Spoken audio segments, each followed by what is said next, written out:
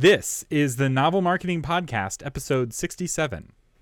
I'm James L. Rubart. I'm Thomas Umstattd Jr. And this is the show for novelists who want to become best-selling authors. And in this episode, we are going to be talking about email, but not that kind of email, not you sending email to the world. We're going to be talking about your email inbox. The citizens of the internet have asked us... No! This is an intervention. We know you have an email problem. We've all gathered around to talk about it. Thank you. I know. Hi, my name's Jim. I have an email problem. I am an email addict. Step one is admitting that you have a problem. But seriously, a lot of authors are addicted to checking email, and poor email habits hold many of them back because, one, it zaps their mental energy, and two, it sucks their time into this never-ending black hole that is your inbox. So we're going to be talking... Thomas, before we get going, I think you have a theory on why writers and authors in particular... struggle with email. So especially traditionally published authors, this is one of the things I think self-published authors have as an advantage. So if you're traditionally published, you've been pitching your book to editors and agents for years and or months, depending on how long you've been doing it. But you go to your inbox constantly looking for that acclamation of I finally got my proposal accepted from so-and-so publishing house. And so it's kind of like playing the lottery. You get this like dopamine hit in your brain. It's actually a chemical addiction to checking to see, oh, that new thing just came in. And so that habit that's built up over months of submitting queries and proposals carries through into the writing process where authors are still checking their email every 5 minutes and they're unable to really get that focus and that mental quiet to really hunker down and write. I never did that before I was traditionally published. Never. Yeah. All right, I did. There's some authors who, we'd be working with and they would have a 5-minute response rate. And I'm like, how can you be this fast on email? Like, how are you able to get anything else done? So anyway, we're going to talk about email and how you can get control over your inbox. And here's what I promise. This is something I've taught at writers' conferences around the country. I get some of the best feedback of this material of anything that I teach. The two things that give me the best feedback is, one, teaching people how to Google their problems, because if you type your problem into Google, you're amazing what answers you find, and two, how to have your inbox at zero. This really is life-changing. And so in the next 15 minutes, we're going to teach you how to keep your inbox at zero while spending less time on email. You ready? Let's do this. But first, we have to talk about the old way of doing email, the bad way of doing email. So if I could summarize the old way of doing email, it would be folders, lots and lots of folders. In the olden days, people would set up this complex set of rules or filters where email would come in, and if it has such and such word, it goes into this folder, and if it has this different word, it goes into this other folder. And you can tell kind of how long someone's been doing email by how many folders they have. And this is a terrible practice. Now, it made sense back in the day when the search function in Outlook didn't find you anything. But now searching is much better. It's much faster. And if you have Gmail, there's one thing Google does very well. It's searching your email. You don't need to have folders to find what you're looking for. And each folder that has a filter attached to it creates a new inbox. So instead of having one inbox to check, you have an inbox for each folder, and it makes doing email very inefficient. So the other thing that is an old bad way of doing it, and another bad habit, is leaving the default on where your email checks for new email every 5 minutes and having a sound alert tied to that. I can't think of two things that would be worse for productivity, especially if you have an addictive relationship with email. This little ding goes off and you're like, ooh, maybe I got my proposal accepted. So you go and check it, and it's not. It's some cat photo or some YouTube video, and then you watch the YouTube video. It's 2 minutes long. Then you finally get back to writing, and then 3 minutes later, ding! Oh, maybe it's my proposal, and you keep checking it. And a whole day goes by and haven't gotten anything done.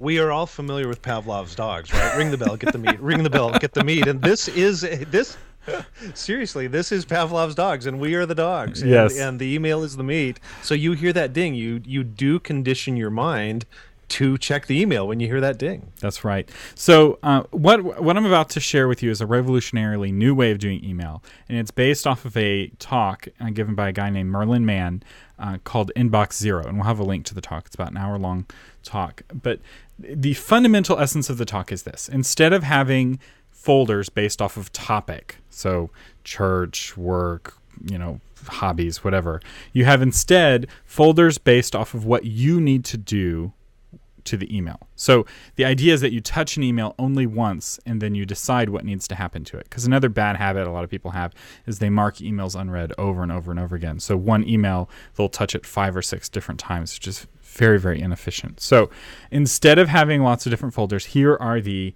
5 folders you need to have. You ready? First one is need action. This is a folder where somebody has asked you to do something and you need to do it. So there's a task attached to that. The next is need reply. So somebody has sent you an email and you need to reply to it. The next one is need read. So it's an informational email, like a newsletter or something. The next one is archive. And if you're using Gmail, this is optional because you can just archive emails without having a folder at all. And then finally, waiting on. So if you're waiting on somebody else for something, you put it in the waiting on folder. And here's what's magical about this. You can batch like activities. So you go through your whole inbox and sort everything into these folders. And then you can go, let's say you've got 10 minutes in between projects, you can go to your need reply folder and hammer out a couple of quick replies. Or you're waiting in line at the post office and you pull out your phone, you can go to the need read folder and just read the emails that you need to read. And there's no marking it as unread because once you touch it, you're done with it. And this really, really does make a difference. Every second counts. It's one of those things where you don't think about it at the time. You go, it's 3 seconds more here, 4 seconds more here. But over the course of a day, and certainly over the course of a week, month, year, that time truly does add up. That's right. And also, this gives you more emotional space because the more you can trust your system, and here we're getting into the book Getting Things Done, which is a really great book. But the book Getting Things Done is about how to become more creative by giving yourself more emotional space. So the more things you have to remember in your head, the more memory, to use a computer metaphor, your brain uses up, which is less memory you have for whatever task is in front of you. And so if you can trust your email system to take care of everything that's urgent, and keep everything organized, you'll have a lot more mental energy for writing. Now, one principle that goes along with this, if you can deal with the email in 2 minutes, you don't have to bother putting it into one of these folders. Just deal with it. So, and what that threshold is, whether it's 2 minutes or 5 minutes, depends on you. So don't feel like, somebody needs a yes or no answer to an email. You have to put it into the need reply email, then respond to it. That's unnecessary. So those are the folders. Now we have a couple of quick tips or some rules. So the first is turn off auto check, or at least turn off notifications. This is, if you do nothing else from this one thing will change your life. So that little ding, the Pavlov's dogs, which we didn't study Pavlov's dogs. My parents talk about it, that's like the big thing they studied in psychology class. There was some different study that was a famous study that we studied instead. I don't remember. Okay. I don't remember what it is, though, so obviously it didn't work. But Pavlov's dog is very, very memorable. So turn off the bell so you can stop salivating for the email.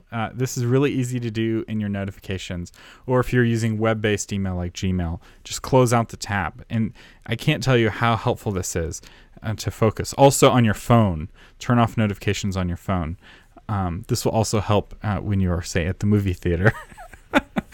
So it's like every 5 minutes your phone buzzes or beeps. You mean from getting hit by from the people around you? Yeah, the people around you. Yeah, this is good for your safety. So I wouldn't even turn on it for it to vibrate, because the point is that you need to be in control of your time. And when your email is interrupting you, it's taking control away from you over your time. And really, to write well, or to market well for that matter, you really got to focus and get in the zone, which means getting email and putting it into its own place. Another thing that I would do, so you turn off auto checking and then schedule email time.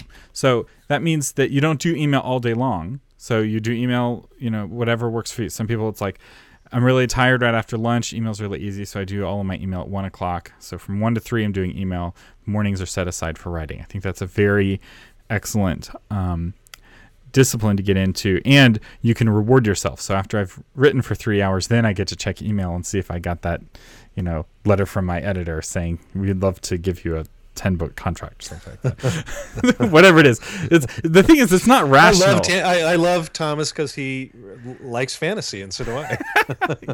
Yeah. So schedule your email. So another principle here is to don't check email, process email. So we already kind of talked about this, but you only want to touch each email once. And I would highly encourage you to get rid of your topical folders and rules. So I only have one quote unquote topical folder, and that's for encouragement. So if somebody sends me an encouraging email, I'll drag it into that folder so I can see like encouraging emails. But everything else I will just find by searching. And I find that that's so much more effective. And the Gmail search function is really quite useful. And the thing is that putting emails in folders isn't a very effective way of looking up an old email. People who have that tend to just be hunting, and they never find it. And it doesn't help them find the email, even though it's a lot of work to work that system. So now, Jim, there's some people listening who have hundreds of unread emails, maybe even thousands. In fact, a certain... Maybe thousands. There's a certain people listening who have thousands. There's a certain parent of mine, I won't say which one, who has tens of thousands to hundreds of thousands of unread messages in this parent's inbox. And so that is more emails than you can go through with this system. So I'm going to teach you a special secret sauce that you can use one time to start from scratch. And it's called email bankruptcy. Have you heard of this? Have I heard of it? Yeah, absolutely. So I don't know if any of your friends have declared email bankruptcy, but I love this concept. So just like with financial bankruptcy, this is not a solution to ongoing problems, but it can get you back to square one. So email bankruptcy basically means you create a special folder called Old Archive or something, and you select every single email in your inbox and you put it in that folder. And then you send out an email to all of your friends and say, I've declared email bankruptcy. If you're waiting on me for something, please email me and ask me for it again. I've got this new system. These crazy guys on this podcast told me to try it. And I'll try to be more responsive to email in the future using this new system. But I had hundreds of emails or thousands of emails that I couldn't get through, so I'm starting over from scratch. And you'll be shocked how few people email you with, of those, thousands of unread messages. Very few of them were urgent enough for the person who sent you the email remembers it. And so that way you can start from scratch.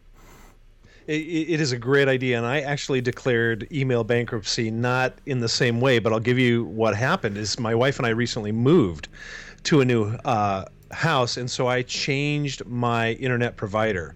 So I no longer had an email with Comcast. And so at a certain point, they're going to cut that thing off. And I sent an email out to friends saying, I've got a new email. But there were literally, there had to be 50 different emails that I was signed up to. Newsletters, ads, this kind of thing, that I thought, boy, I need to switch all those. And I thought, no, I don't. The people who really know me can get a hold of me, and those who can't, they can go to my website and use that contact. And I have to say, I have not missed any of those emails, even for a second. In fact, it feels great that's all of a sudden everyone getting to me with that address. It's gone. That's great. That actually leads to another tip, which is you need to unsubscribe regularly. So every week you're subscribing to new email newsletters, which means every week you need to be unsubscribing from email newsletters. So occasionally I'll just go through and everything that's not even remotely interesting, I'll unsubscribe from. And so unsubscribing has gotten a lot easier. In fact, in Gmail, sometimes it's just a single button that you push. I'm a big fan of Gmail over Outlook. I know baby boomers are addicted to Outlook and it's hard to get them off, but younger people and tech people use and love Gmail. And if you can switch to Gmail, it will make you younger. Your skin will become more clear. Your hair will grow back in. You'll be stronger. It's amazing. Okay, maybe it doesn't. And one more tip on that. There is a website called unroll.me.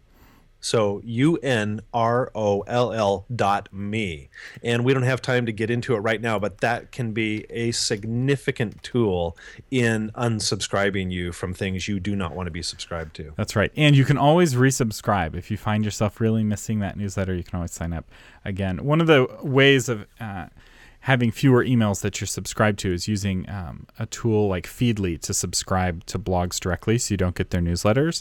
And that way you have a separate box for kind of knowledge-y stuff and emails more action-oriented. Okay, so let's talk a little bit about the emotional side of email. Wait a minute. Emotional. Jim, how can email be emotional? I thought it's just bits and bytes on a computer. That's right. That's all it is. But back to what Thomas started us with is there is something that email gives us, whether we're trying to see if that publisher wants to offer us a contract, whether it's something back from an editor, whether you're an indie author and you're working on a cover design and you want to see, have they gotten back to me? There is something email gives us. Thomas mentioned a dopamine rush, right? You get that little jolt. And it's true. Email gets addictive. And what happens is we get in the habit of starting our day with email.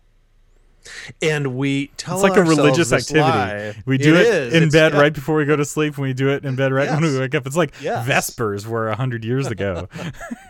That's right. And we get addicted to it. We get the coffee going, we fire up our computer and go, oh, I'm just going to check my email. And you probably don't want to admit this to yourself, but I had to come to this point where I looked at the clock and I said, oh my gosh, 45 minutes have gone by and I've got nothing done. And so I said, you know what? If it's an emergency, people have my cell phone, right? But like Thomas said, you even turn that off. Or, they can come to my home if it's really that big of an emergency. In other words, what the point that I'm trying to make is if you got up and wrote first thing for an hour and then said, you know what, after an hour, I'm going to check my email. That's my reward. Or 2 hours of writing. I guarantee you will get more done than if you check your email for 45 minutes and then write for an hour. It's that big rock thing. I mean, I'm a believer in do the big rock first and then put the little pebbles in. And truly, email is a little pebble. But it's a very stressful, emotionally exhausting little pebble. Because think about the sorts of things you're getting in email. Getting people asking you questions. For me, I get hate mail fairly regularly. So it's like, yay. That's really helped cure me, actually, checking email. Because now I kind of check it with a cringe. You're getting bills there. It's lots of like responsibility type stuff. And once you start going into email, man, you got to be an adult. You got to deal with this stuff. And the kind of fun, exciting writing fiction side of you, your inner child that is what enjoys stories, is dying a little bit while you're checking email. So write first while the child is still alive and kicking before you start to poison it with all of your email. It's so true, and not to belabor the point, but we have so much physical time in the day, 24 hours. Well, we have only so much emotional time as well. And once we drain that emotional time or drain that willpower or drain that creativity, it's gone. That's right. So I totally agree about checking email in the morning. All right, we're out of time, but a couple of tools to help you cheat a little bit. And to kind of help with what we've talked about. One is a tool called Boomerang. This is something I've discovered and started using. I've really fallen in love with it. It allows you to send an email away where it'll come back at a specified time. So if somebody sends me an email and I know I need to respond in 2 weeks or something, I'll set a boomerang and it will come back into my inbox 2 weeks from now. And so if I know I don't need to deal with it now, I can boomerang it to a later time. And I find that when I'm in a big hurry, I can use this instead of putting it in one of the folders, and it saves me some time. And now the email has effectively disappeared. But I know it'll come back when I need it. You can also have an email boomerang back if somebody doesn't reply. So bring this email back to my inbox if so-and-so hasn't replied in a certain number of days. It's really cool. And you can get that for both Gmail and Yahoo, and it's free.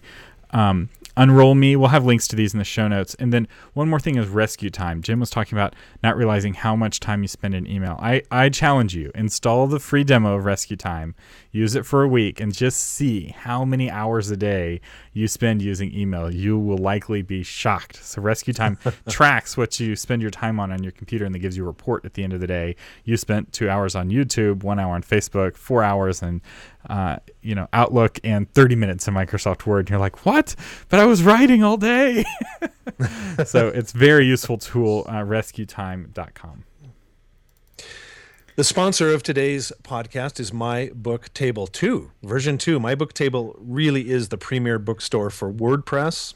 If you've got a WordPress site, you seriously need to check in to My Book Table 2. It now comes with Goodreads integration. We've talked about Goodreads on this program and how powerful it can be for you as an author. So it shows Goodreads reviews right on your book pages. So readers can also add your book to their bookshelves with one click within My Book Table. So A lot of really cool whistles and bells. You can learn more at mybooktable.com. We said a couple weeks ago that we're going to start featuring iTunes reviews from authors. So our first featured iTunes review is from Tracy Higley, who's the author of the book Star of Wonder, among other books. She says, James and Thomas do a great job laying out marketing basics, especially for fiction writers, with practical tips that are achievable. So thank you, Tracy Higley, author of Star of Wonder, for your review. If you would like your name and book featured on this podcast, all you have to do is leave us an iTunes review, and here's the deal. It doesn't even need to be positive. In fact, if you leave us a 1-star review, we'll probably put it to the top of the list just because we don't have any 1-star reviews yet. And we're not controversial enough. We've gotten a lot of 5-star reviews, and we thank y'all for it. But yeah, just go to iTunes, leave us a review. We would really appreciate it, and who knows, you might hear your name blasted out to the interwebs on the Novel Marketing Podcast. You've been listening to James L. Rubart and Thomas Umstattd Jr. on the Novel Marketing Podcast, giving you novel ideas on how to promote yourself and your writing, offline, online, and everywhere in between.